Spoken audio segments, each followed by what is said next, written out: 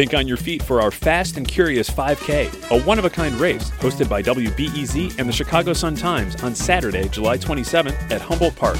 More info and early bird registration at wbez.org/events. I'm Sasha Ann Simons, and this is Reset. In the aftermath of George Floyd's murder, conversations about racism and diversity have been amplified. There have been a number of reforms, not just in government, but also in the corporate world. Big companies like Walgreens have added more people of color to top leadership positions. And J.P. Morgan Chase launched a program investing in small businesses owned by people of color.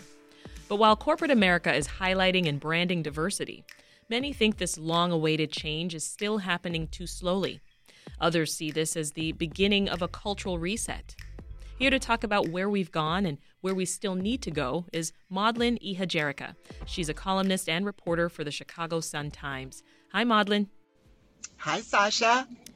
Also with us is Patrice Darby-Neely. She's CEO of GoLogic Solutions. She was a recipient of Chase's mentorship program that aims to help Black and Latinx small business owners right here in Chicago. Welcome, Patrice. Hi, Sasha. Maudlin, I'll start with you. How did you react to Floyd's murder last year? Oh, my goodness. I think it was the single most traumatic experience that I have had as a journalist in decades.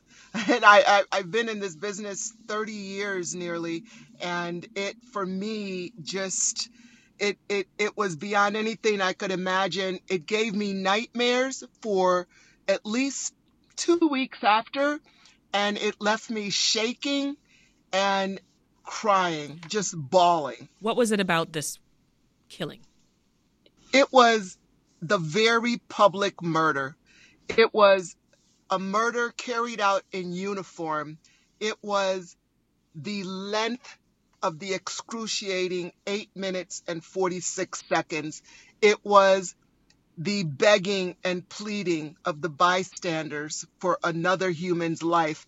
It was the lack of compassion or any registration of humanity. Hi, Sasha. Face. How has the conversation about race changed, maybe, in your personal life, Maudlin?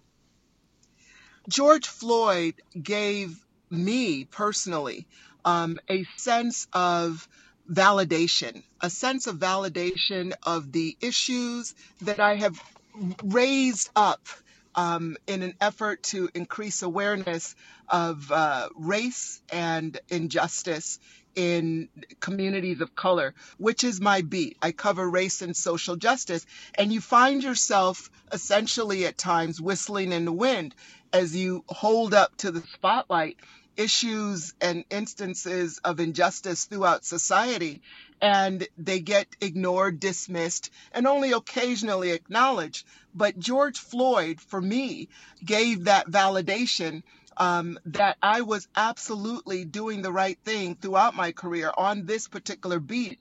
And that, finally people understood that this systemic racism that we, and certainly I point out in my coverage of race and social justice, is absolutely legitimate. It exists.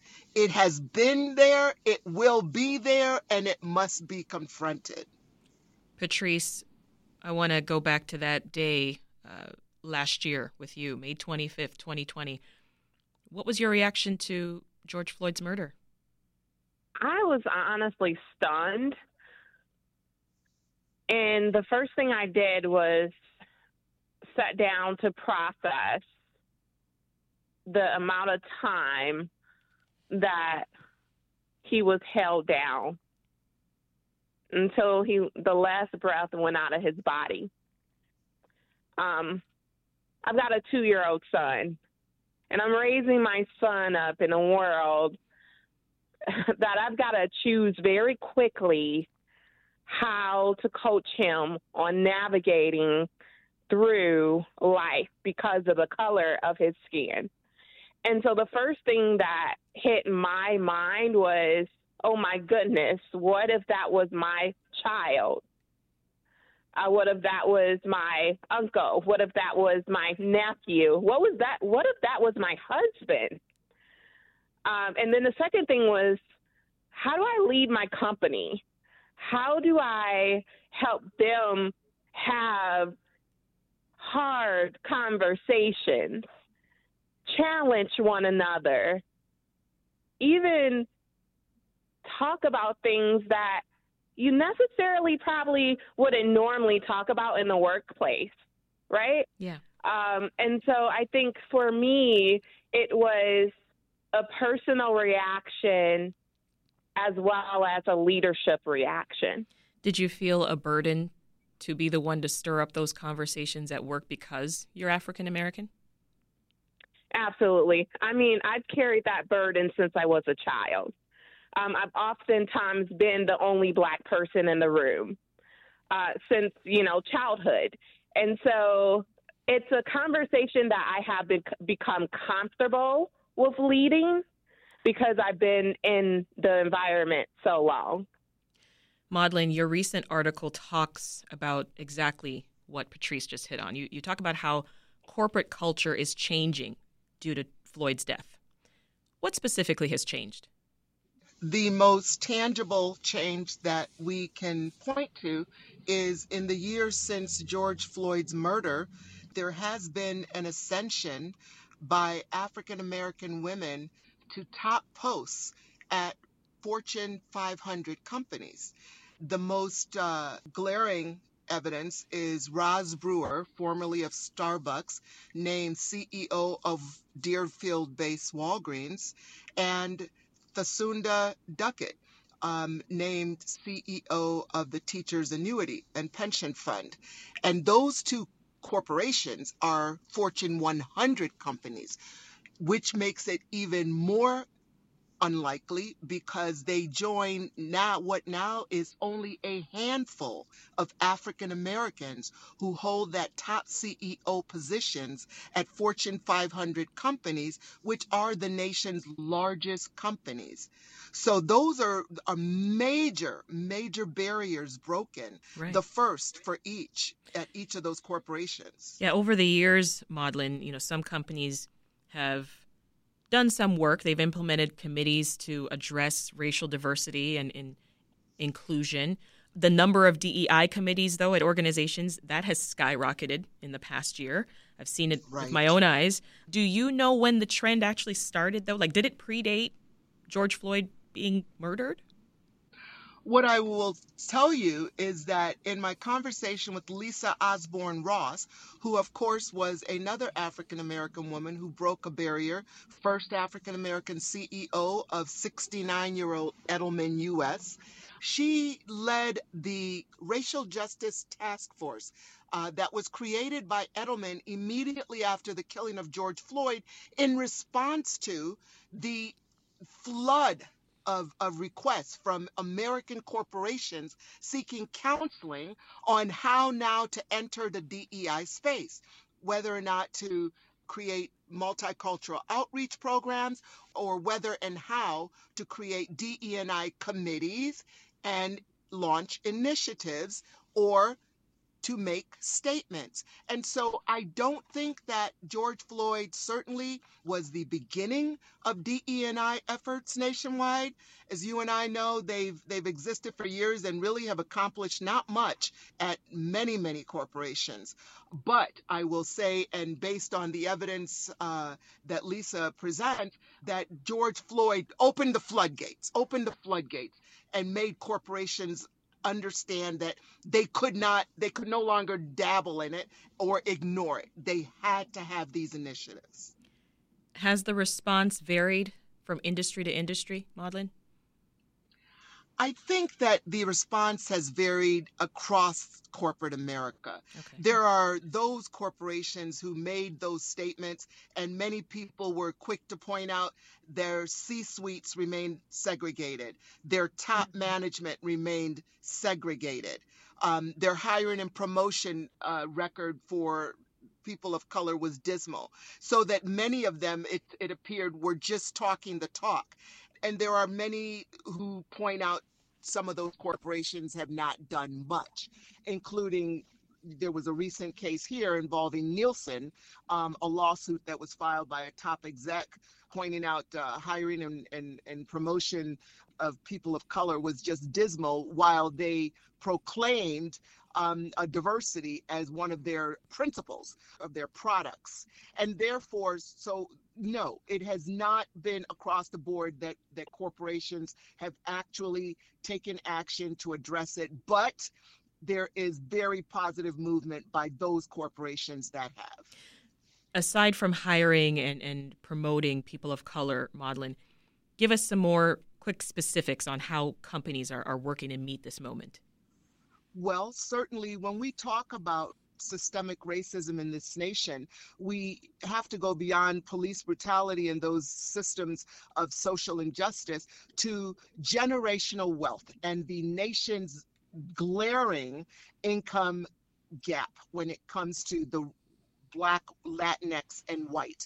And so corporations have had to understand that everything begins with equity. If people have what they need, if people can compete, then a lot of these injustices begin to be leveled, because now you have housing, now you have jobs that pay a living wage, now you can afford your own home, now you can amass savings to pass on to your children, now the quality of housing in neighborhoods goes up, the stability goes up. And so what has happened, some specific examples are banks like JP Morgan Chase, understanding that that is where they need to begin to address the systemic racism across society, is to make sure that everyone has an opportunity. It begins with opportunity, and therefore, as you see here with Patrice, they have created programs to help Black and Latinx small businesses who don't have that access to capital and face that bias time and again in trying to grow and scale their businesses. They're giving them free mentoring. And that's so important. They're making home ownership accessible to 40,000 Americans. That's important. Patrice, as an African-American woman in tech, you're dealing with the challenges that come with both your gender and your race. What has that been like? Wow. It's interesting and quite heavy to kind of pick apart at moments. But overall, I would say the last year has been very different than all of my previous years working in tech.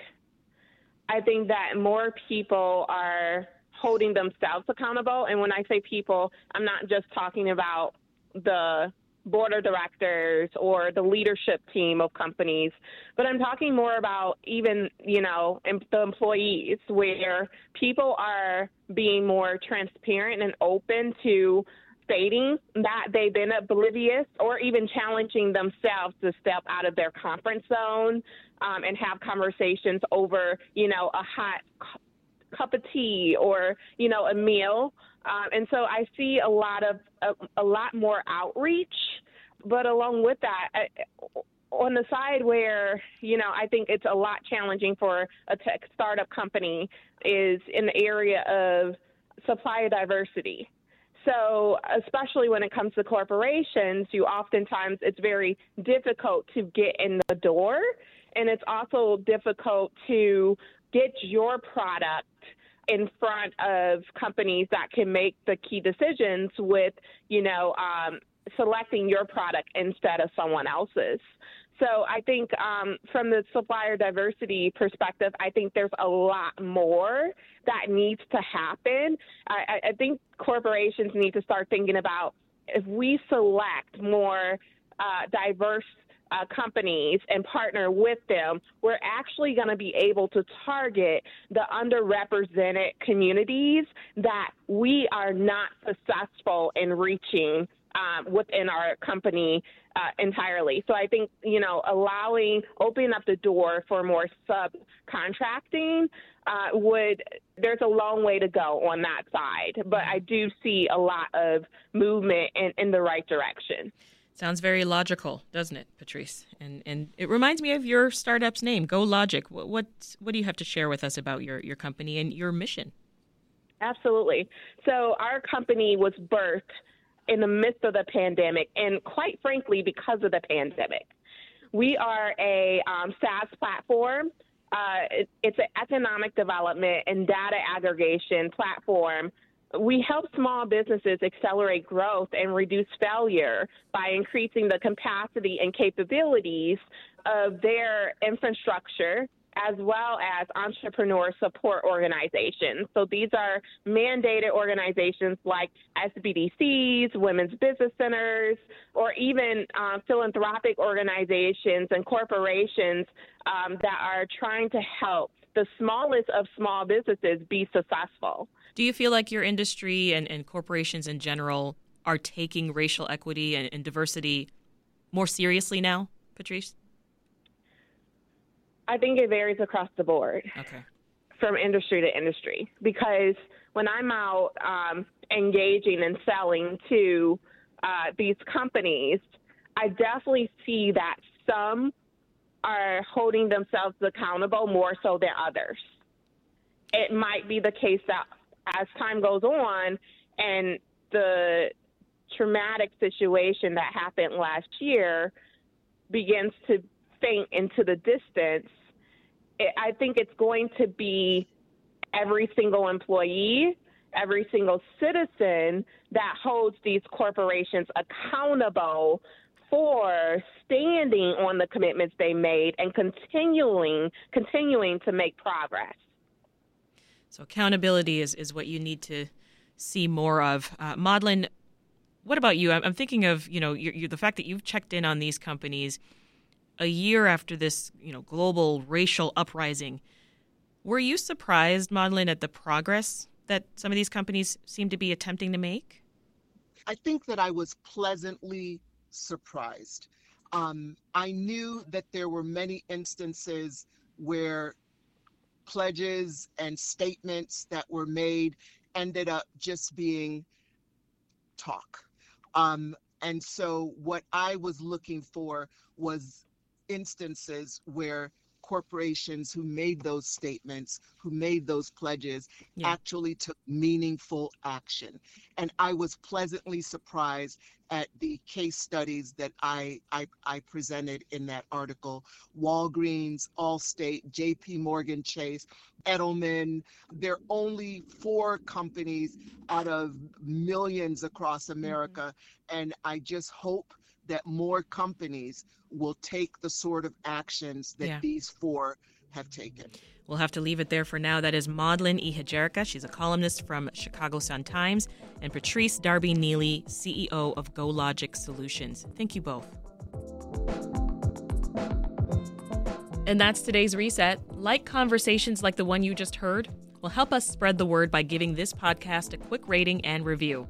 It really does work the algorithms and get other people to find us. Tomorrow, our weekly news recap, where we take you through the biggest local and state stories of the week. I'm Sasha Ann Simons. Thanks for listening. We'll meet again tomorrow.